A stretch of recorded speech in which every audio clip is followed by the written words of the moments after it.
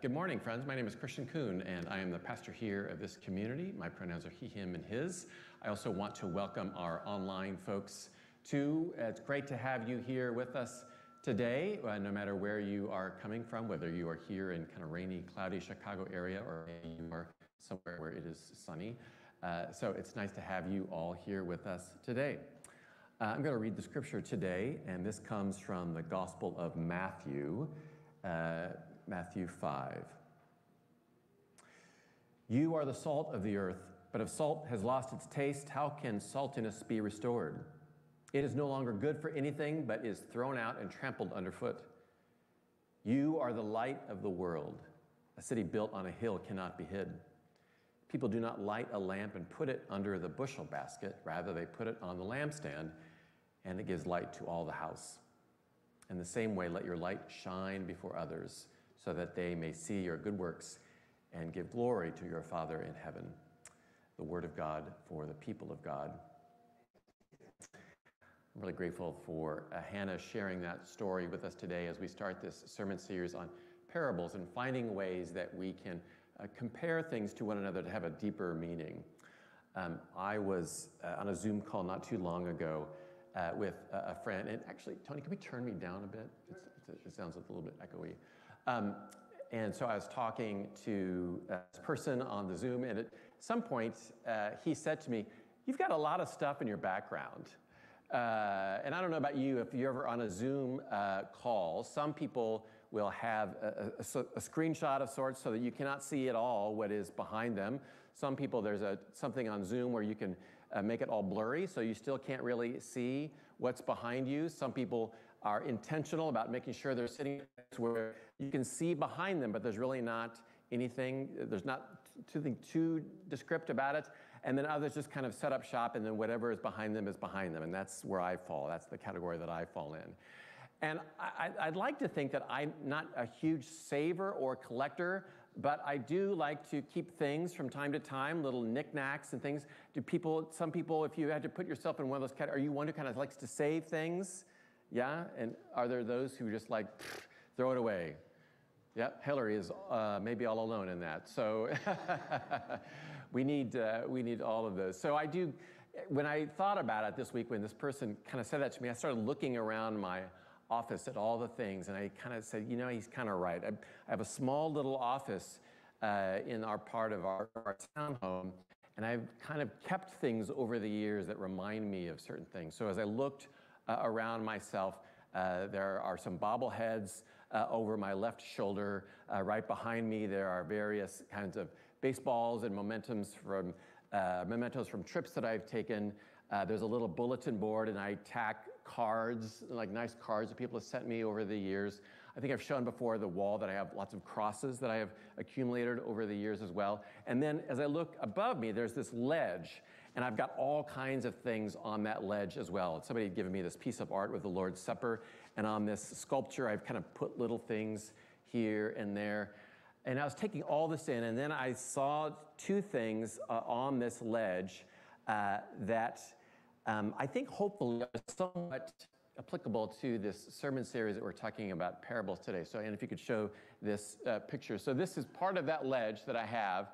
The blocks on the left, I only received like a couple of years ago. So these were not blocks that I played with. These are not blocks that I even knew existed until a couple of years ago. But my grandfather passed away, and my dad and his siblings are going through all of my grandfather's things. They came across these blocks, and these blocks were things that my grandfather played with when he was a boy. I didn't even, like I said, I didn't know they existed. They have no sentimental value for me at all, but I have kept them. My dad asked me if I wanted them, and I've kept them, and I put them on there because to me, they are a reminder of something deeper. My grandfather could be a somewhat stern man in his life, but this is a reminder, too, that I also know he had a playful side. And so I keep these blocks in front of me to remind myself to keep that playful side. At times, I know for those going back to Zoom calls, people who have been on a Zoom call with me, and my facial expressions are not always the best in the world. If I'm deep in thought, I have a serious look on my face. So these blocks hopefully are a reminder, like, chill out. Be playful. It's okay. The other little thing, too, is anybody play with Weeble Wobbles at all as kids? And so I went to this event several years ago at City Hall in Chicago. It was a justice event, and they handed out these little Weeble Wobbles. So again, this is not something I played with as a child, but they handed them out because they said, no matter what happens, we are not going to fall down in this fight for justice. And so I've kept that as well for a reminder for me to be resilient. So to be playful and be resilient. These items, these things, this stuff, even though I've got all of these things around me, I've kept them because they remind me of a deeper meaning. They remind me in a sense of who I want to be and hopefully at times who I am. And when I think about this sermon series that we're starting today about parables, perhaps there's a connection to in the way that Jesus would take so many different things of his life. Jesus told dozens and dozens and dozens of parables. And he would take the things of everyday life and say, I've got this thing, it's like this other thing. And he was so committed to try to ingrain that so that people would get a sense of what he was trying to say and who he was trying to convey it to as well. So as I noted, we're starting this sermon series about parables today. And for the next few weeks, we'll be looking at particular parables and how they connect. So it might be helpful first to just talk about what parable means. Parable comes from the Greek word for parabole, or even phonetically, it's parabole, actually. And this is from the Greek, so we know our New Testament from the Greek, and it's translated. And parabole really means comparison. So putting one thing beside another to make a point. And so this is what parable means. And so Jesus sometimes used parables that were too long. Sometimes he told stories. We know, like the prodigal son and the good Samaritan. But sometimes these were very short parables as well. So there's an Episcopal priest and scholar named Robert Farrar Capon, and he wrote a few books about parables several years ago. And Capon said this about Jesus, talking about parables. We have a quote here. Jesus spoke in strange, bizarre, disturbing ways. He balked at almost no comparison, however irreverent or unrefined. Apparently, he found nothing odd about holding up as a mirror to God's ways a mixed bag of questionable characters, an unjust judge, a savvy king, an unfair employer. Jesus thought in parables, acted in parables, and regularly insisted that what he was proclaiming could not be set forth in any way other than in parables. So Jesus would take stuff, things, as a way to try to convey a truth about what the kingdom of God was like. What does it mean to live in God's reign? Who is in and who is out? What does it mean to be encompassed in all of this? Jesus, I don't know if he ever, how intentionally was, like if he brought with him, I'm bringing with me some mustard seeds today because I'm going to talk, or if he just like grabbed for whatever was near. Like the kingdom of God is like this mustard seed. The kingdom of God, I heard a story one time, the kingdom of God is this other thing. I think Jesus did this so that people would have in their minds, this is what it means to live in God's presence. And I think he wanted them to climb in a sense, to these parables and explore and get a sense of what does this mean? How can I get a sense of what living in God's presence and God's radical love means? And so Jesus used everyday stuff, things, in order to make this point. And I think this also speaks greatly, too, about the incarnation, in a sense. For Christians, we believe God wanted to convey to us how much God loved us. So I wanted to show you, here's stuff of the earth so you know of what it means to live in my presence. Here in human flesh is how I want you to live in Jesus. And Jesus continued that by taking everyday things so that they would get a sense, it would be ingrained, they'd explore these parables, these comparisons, so they too would know what it means to be loved by and to live in God's presence. So let's look at today's parable that we just heard about salt and light. So when Jesus says, you are the salt of the world, you are the light of the world. These could have many different meanings, of course.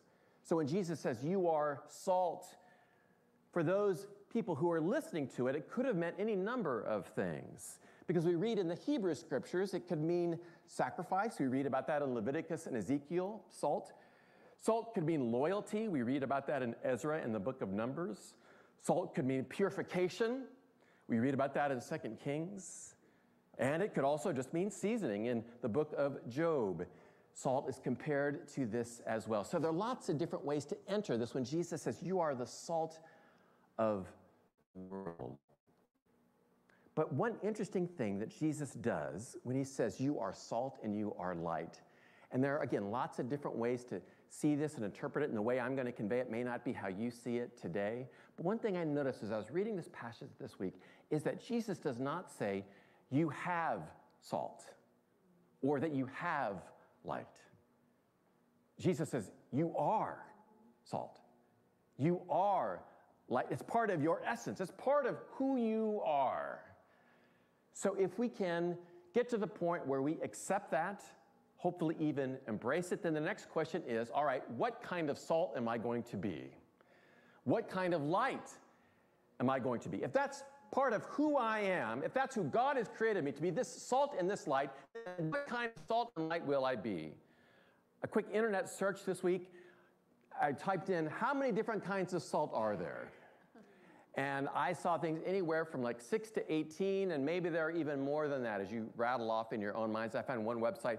Here are 12 different kinds of salt. There's kosher salt, table salt, fleur de sel, sea salt, Celtic sea salt, flake salt, pink salt, black salt, red salt, black lava salt, brining salt, and flavored salts. So many salts. When you hear that you are the salt of the earth, you might think like I did. I just think of a little salt shaker on my table, thinking, all right, well, that's the salt I have to be. Forgetting there are so many different kinds of salts. And it's the same way, too, when Jesus says, you are the light. It is not just one kind of light. Again, when you think about or heard this for the first time, you might have thought a particular kind of light. You might have thought of a candle or a flashlight. I've got to be that kind of light. But of course, we know there's so many different ways, different kinds of light in the world that we can be. You are God's light. So what kind of light will you be that is true to who you are? About a month ago, my family went up to Michigan. I think I've talked before about our trips to this small town on the western coast of Michigan called Pentwater. And we have been going for many, many years. Often we go over the 4th of July weekend. My wife's aunt and uncle have owned this really beautiful home for many years. And so it's become a tradition in our family to go there. We went this year initially thinking we had mixed feelings about going. We always really look forward to it. But Anne's uncle passed away last year, and her aunt decided that she's going to put the house on the market, so is going to sell the house. So we thought when we went, this is it. This is our last time at the home. I don't know if you have a special, like, holy place that you go to that just has deep meaning for you, and this place is that for us. So we went looking forward to it, but also thinking this is it. And so we had lots of emotions when we were there for this particular trip. But one thing that we like to do on the night of the 4th of July is to go down on the beach and to watch the fireworks. And so as we made our way down there, what struck me as we were watching the fireworks go off in the distance, different kinds of fireworks, and as I was sitting there, I was struck by all of the different kinds of light that were surrounding us there in the darkness. Now, I want to take a quick little side trip to talk about darkness, too. Sometimes in the scriptures, when we read about dark and light, and people immediately think good and bad. And when we hear that, we may subconsciously then think to ourselves, okay, all dark is bad. And I'm here to say that there are some really beautiful, lovely things that we see from dark chocolate, dark coffee, the dark soil where things grow out of, the dark skin, perhaps, of a loved one or a friend. So there's some beautiful things, and it is in the darkness, of course, that allows us to see really beautiful light. And this beautiful darkness surrounded us, and we saw different kinds of light in the mist. We made a fire there on the beach, and it was so beautiful to kind of watch that and to see the faces of others as they shone with this fire. And so as you think about what kind of light am I, maybe you are like the light of a fire, warming those around you. And then, of course, because it was the 4th of July, we got out some sparklers. And so any fans of sparklers on the 4th of July? I think we have a photo of this too. I didn't ask Caroline if I could use this, so she doesn't know, but I think it's okay. So sparklers, of course, are so much fun. You can write your name in it, do this, and you run around with it. It's just see the joy that people had with these sparklers and the way that it reflects in this way. And of course, they go out quickly, but you can just light another one. Maybe you are that kind of light, a sparkler. That kind of light that brings joy to others. And then when the fire started to die down, still waiting for the fireworks to go off, we looked up in the sky. When you live in Chicago, that's one of the downsides of living here, is you can't really see the stars.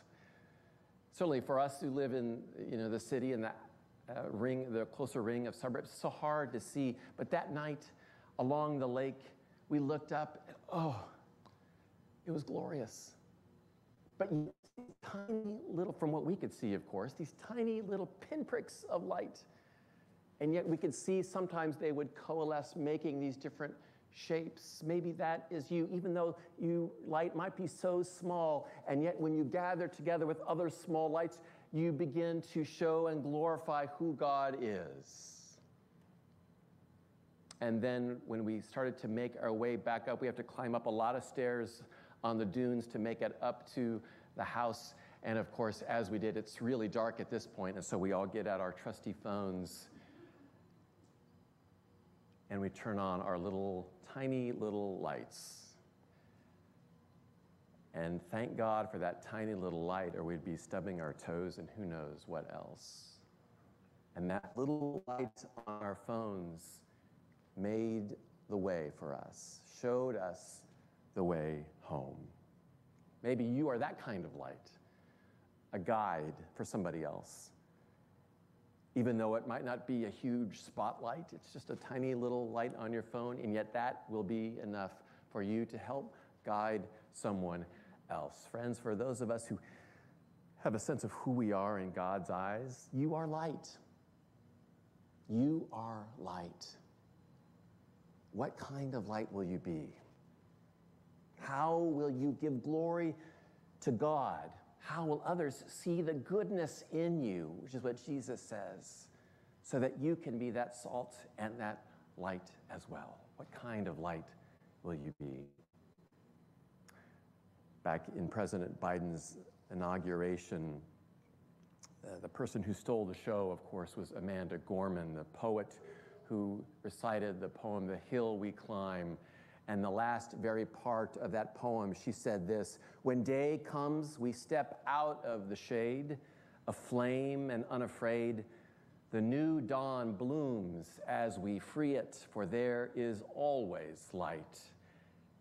And she ended by saying, if only we're brave enough to see it, if only we're brave enough to be it, if only we are brave enough to be that light. If only we are brave enough to be the light that you are. There's so many different ways to be light. I pray that you have that courage and that bravery to be the kind of light so that people know God's goodness and God's glory. Let's pray. Loving God, we give you thanks for story. We give you thanks for comparison. We thank you that you take the stuff of earth and lift it up so that we can know you more deeply. We thank you for salt. We thank you for light. We thank you for all the things that surround us, that remind us of your goodness. But help us to take seriously Jesus' words for us to be light and salt. And then help us to reflect, think, and pray about the kind of salt and light you want us to be, all that others would know you. We give you thanks for this way of speaking to us and sharing who you are. In Jesus' name we pray. Amen.